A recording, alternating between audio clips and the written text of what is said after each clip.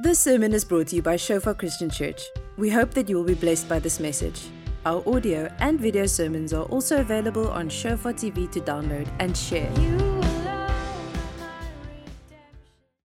I want to jump straight into it in Matthew 16. The title of tonight's sermon is As We Pursuing the Kingdom of God. That's our theme scripture for the year. Is seek first the kingdom of God and His righteousness, and then He will add all things to us. Turn to your neighbor and say, but seek first the kingdom of God and His righteousness, and He will add all things to you. A lot of people are panicking, and a lot of people are afraid of what's happening, what's going to happen in their future. And Jesus says the answer for that, to get the right immune system, to get the right spiritual vaccine, is simply to seek first the kingdom of God. And when you do that, you're going to live in a space where you're going to know who God is. You're going to begin to discover Him, because God is not primarily interested in your comfort zone. Did you know that? You know, lots of people say, Lord, please be with me, but that's not a scriptural prayer. The Lord says, go and I will be with you. So as you go, He will be with us, even to the end of the age. And so tonight we're talking about give me Jesus. Give me Jesus. Matthew 16 verse 20 to 26. Jesus speaking, then He commanded His disciples that they should tell no one that He was Jesus the Christ. And from that time, Jesus began to show His disciples that He must go to Jerusalem and suffer many things from the elders and the chief priests and the scribes, and be killed and be raised the third day. And then Peter took Him aside and began to rebuke Him, saying, far be it from you, Lord, this shall not happen to you. There's exclamation mark. Far be it from you, Lord, this shall not happen to you. Okay, that's how you should read scripture, because there's exclamation mark. But He turned and said to Peter, get behind me, Satan! Okay, so it was quite tough, you know, because normally if there's an exclamation mark, some of you with the English vocabulary, I know the people from the States and from Namibia, the Free States I'm talking about, you know. The English needs some translation, but in any case, and so listen to this. So Peter comes to the stage where he's confronted with Jesus going to the cross, but Jesus is intently, urgently focusing on, and he's actually telling His disciples, don't tell people that I am the Christ. Don't tell the people around there. And then He begins to talk about the cross, and Peter thinks like, no, this is not going to work out for me. I want to rule with Jesus here on earth, because, you know, the disciples wanted that. Even Jesus' own brother didn't believe that He was the Messiah until Jesus rose from the dead. Later on, his brother became one of the heads of the church in Jerusalem. So there was a lot of unbelief and a lot of selfish motive and a lot of and especially Peter. Peter was straight up there. He said, look at Jesus, I'm going to take you aside because this kite is not going to fly. You know, while it's on my watch, this thing is not going to work. So He takes Jesus aside and He says, Jesus, you're not going to go to the cross. And then Jesus uses this word, get behind me, Satan. You are an offense to me, for you are not mindful of the things of God, but the things of men. Sure. Even with us tonight, and maybe you're a first year here, you have a choice to be mindful of the things of God or to be mindful of the things of people. The one that you are mindful of the most will determine your identity, your sense of belonging, where you're going, what's going to happen in your life. And so Peter was mindful of the things of people, of his own motives, of what people were saying around. So he was mindful more of what the people said, because he wanted to hear the opinion of people more than what God said. And the Lord says, because that is the root in your heart, you can't see where I'm going. So I'm taking authority over this thing in your life. And then Jesus defines with His disciples, what does it mean to be a disciple? He says, if anyone desires to come after me, let him deny himself, take up his cross, and follow me. For whoever desires to save his life will lose it, but whoever loses his life for my sake will find it. For what profit is it to a man if he gains the whole world and loses his own soul? Or what will a man give in exchange for his soul? So there's this big, almost wrestling between Peter and the disciples and Jesus, and it's sort of a turning point, because now Jesus is going to the cross and He wants to set out a value, a principle, something that will change their lives forever. Are you going to be mindful of the things of God, or are you going to be mindful of the things of what people say? And I don't know about you, with this whole, new Instagram and Facebook and everything. Do you know that this generation, many of you sitting here, are the most lonely generation that has ever lived? And yet we are the most busy and most distracted generation ever, because we're on our phones. We're very busy by seeing how many likes you have, how many stuff. But if it's just you and your bed in the middle of the night, many people are very lonely. Many people are struggling really with heaviness. Do you know that 65% of Stellenbosch University students cannot cope studying through their exams without using some sort of method of something, a substance that they need to cope with going through their life? So we're not that great as what we think. We think, well, we're this like amazing people. We climb the mountains. We extreme people. And yet we're the most lonely people that has ever lived. Every one of us under the age of 25. All of us here tonight under the age of 25. But Jesus says this profound thing. He says, if you want to save your life, you must lose it. The world says, find your life, go out there, explore. And Jesus says, no, lose your life to find it.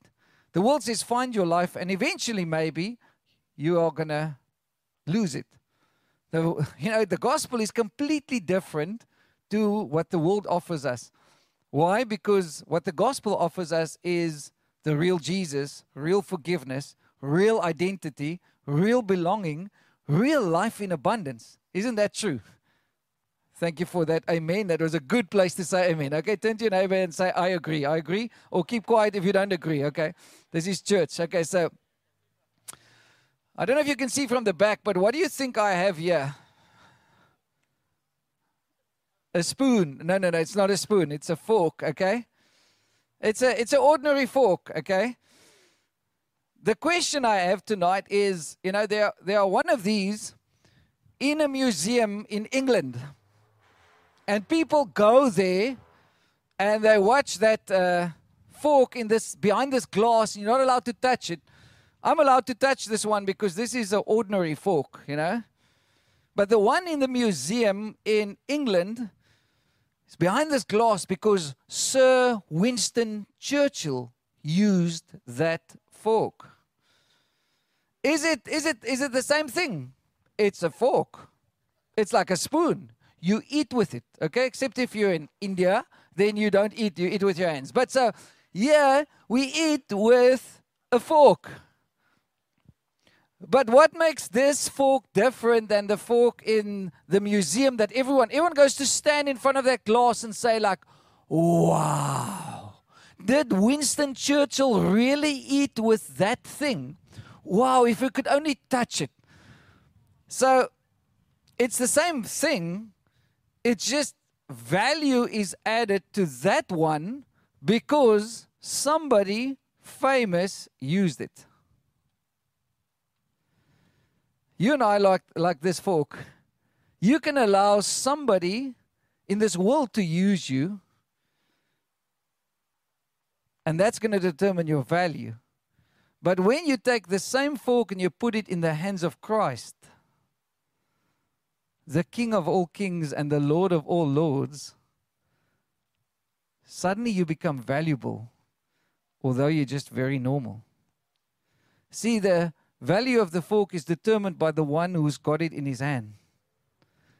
And so if you and I would submit our lives to Christ, and this is what he says, this is so profound, because God is not selfish. He says, the first thing that you need to do is deny yourself. Say no to the self. Your biggest enemy, I want you to take your finger and I want you to point it straight at yourself and say the biggest enemy in your life is you. Okay? Now, no, Gideon, don't look at the people next to you because it's like, yeah, I just agree. Point that finger, just show it straight. And some of you are enjoying it. And I'll point the finger at you. Just look at that finger. Okay, don't go like dizzy on yourself now, okay? Okay, point that finger at you and say, you are your biggest enemy because of the choices you make. And so Jesus says the greatest challenge isn't the devil, isn't the world out there, it's you, it's me. And you know, we can testify. Our life isn't so nice because of some of the bad choices we've made. So you say no to self and yes to God. And that's what repentance means turn away to God. It's a 180-degree turn. Anybody here from metanoia residence? Oh, there's some people there at the back. Yeah, metanoia. That's the word. Repentance. It means to turn, to see who God is, and then to turn from you going this direction 180 degrees, and you turn and say, God, I realize because you're so good, because you're going to place real identity and value on me, because I'm giving my life to you, I'm placing it in your hands, now I get value. Or I'm going to place it in the world's hands, or I'm going to place it in somebody else's opinion's hands. And that's what repentance means, is to have a change of mind, of direction, of action. It's begin to follow God. Wow. To change your mind, your direction, and your action concerning life. So deny yourself. Turn to your neighbor and say, deny yourself. Sure. Some of you enjoy that too much, okay? The second thing is take up your cross. He says, unless you deny yourself, unless you take up your cross, what does that mean? It's say yes to a life of service and sacrifice. Sure. You know, we have this word love that we use. You know, it's a very cheap word in the world. It's always conditional in the world. But in God's world, there's different words for love. There's phileo, which is a friendship love. But then God uses a word love, which is agape, which means unconditional. God says when he uses that word, he says, I love you unconditionally. So God loves us with no strings attached. God loves us with no conditions attached. Most of the people that say they love you, there's always like a bit of conditions. If you do this, then I'm going to love you. If you give me your body, I'm going to love you. Girls, if a guy says that, call some of the big guys in church. We'll sort him out with the fork. Okay, but in any case. So, because he's lying to you. He's not loving you. He's lusting you. He just wants something from you. But isn't it amazing in God's agape love, it's unconditionally. And so to serve God with your life, to say yes to God, to say yes to that call of his in your life, it's the greatest thing to ever do. It's not this used like burden, because now I can't even have a joke because, you know, and I grew up in a very religious environment. You're not allowed to laugh in church. And especially not lift your hands. I remember coming the first time, I was in Paul in a church where the people lifted their hands. There was this big red carpet at the back. And I really thought they slaughtering people behind there. I really thought they kill people. And so I said to the Lord, Lord, please, if you take me alive out of this place, I will serve you for the rest of my life. You know, that was a vow I made, because I just thought if people lift their hands and sing and do this stuff, you know, they're very crazy, because you know, you need to be dignified before God, you know. You need to sprinkle water and not laugh and be a sour upper lip Christian. But God has got a sense of humor. Yeah. God really loves it. And that's why he says, I call you my friend. Wow, to be called a friend of God, to know God intimately, to know his unconditional love in your life. That's why then you'll serve him. You'll say, wow, because when I can trust him, because he loves me in a different way than other people do. Question is, are you mindful of the things of God, or are you mindful of the things of people? I used to fear people a lot because I struggled with fear of rejection. So I played like provincial tennis and did everything in the book, and it was just great when people clapped their hands and did all this great stuff and said, oh, you're so wonderful. And the next day, sure, those same people that put me on the pedestal will criticize and speak badly about me, because there was another hero. There's a guy here, you won't mind me say it because he's with us in church, Neil Powell. He's a sevens coach. He shared this week with a group of the young working men, and he was saying this profound thing. I think it was 2016. They won the World Series, so he was the coach of the world. A year later, they could not get a medal at the Olympics. And he was the worst coach of the world. The South African spectators basically slaughtered him. from being up there to being down there in 1 year. Because you know the opinion of people are going to swing. And you should not be mindful of what people say about you because they cannot determine your identity and where you're going. They've not made you. And I want to speak, especially to the first years here tonight. You know, if you're going to fall for that thing, you're going to run around like a headless chicken. You're going to really not have life. That's probably not the right thing to say in a church service. But you're going to run around clueless, okay? But the amazing thing is when you come to God and say, God, I'm going to take up my cross. I'm going to serve you for the rest of my life. I'm going to sacrifice. And you know that the concept of love is always sacrifice. It's not a feeling. Love is not a feeling first. It's always a sacrifice. That's why people just walk away from marriages today. People just walk away from relationships because they don't know sacrifice. But Jesus, when he says, I love you, he's proven his sacrifice. He went to die for you. No one else has ever done that for you. Do you think you can trust him? Huh? Ruach, do you think you can trust him? Yes, you can. Skryk Ruach nou toe ek sy naam onthou van die eerste kant. But it's amazing. You can trust him. Huh? Caleb, can you trust him? You can trust him. Caleb is a cool guy sitting up there. So we say yes to a life of service and sacrifice. The last thing is he says yes to a life of following him. He says, come follow me and I'll make you. We play follow the leader in this Christianity. We follow Jesus. Amen. And follow means a life of obedience. Now tonight may seem like something very simple, but you know how few people preach this, even in most charismatic churches today? You'll never hear the word repentance. You'll never hear the word fear of God. You'll never hear the word deny yourself. You'll never hear the word be obedient to his will. Because many churches uses the things of this world to try and attract people to have numbers in their church. But you know that will never change your life. It's only when we say what Jesus has said. Wow, but that's not the way you keep people in the church. Well, I'm not interested in your opinion. I want to know, is God welcome in church? I was in America with Angus Buck in 2017. And we traveled to all these big churches. And I remember, you know, there was this one church, I think 10,000 people per service, 6 services a Sunday. Massive church, massive church. You know, they like have these conveyor belts to get the people in and the conveyor belts to get them out, you know. It was like crazy. And I was so excited to go, but I was so depressed when I walked out of there at the end of the 4th service because I couldn't hold it anymore because I realized people are very welcome here. But the problem is God isn't. The question is not, Lord, what? Come and help us or whatever. The question is God, does he feel welcome in your life? And when you invite him in, when you invite him to that place in your heart, that deep place in your heart, he's going to show you his unconditional love. But he's not going to love you and just make you stay the same. You're going to become a disciple. Because the highest form of worship is our obedience. It's not the songs we sing. The songs are great, but the songs are just like, hey. I remember one of the moments that changed my life was in China. We went to the underground church, and it took us about 4 hours to get to the church service, not because it was so far, but because we had to split up into groups and they had to sneak us into this church.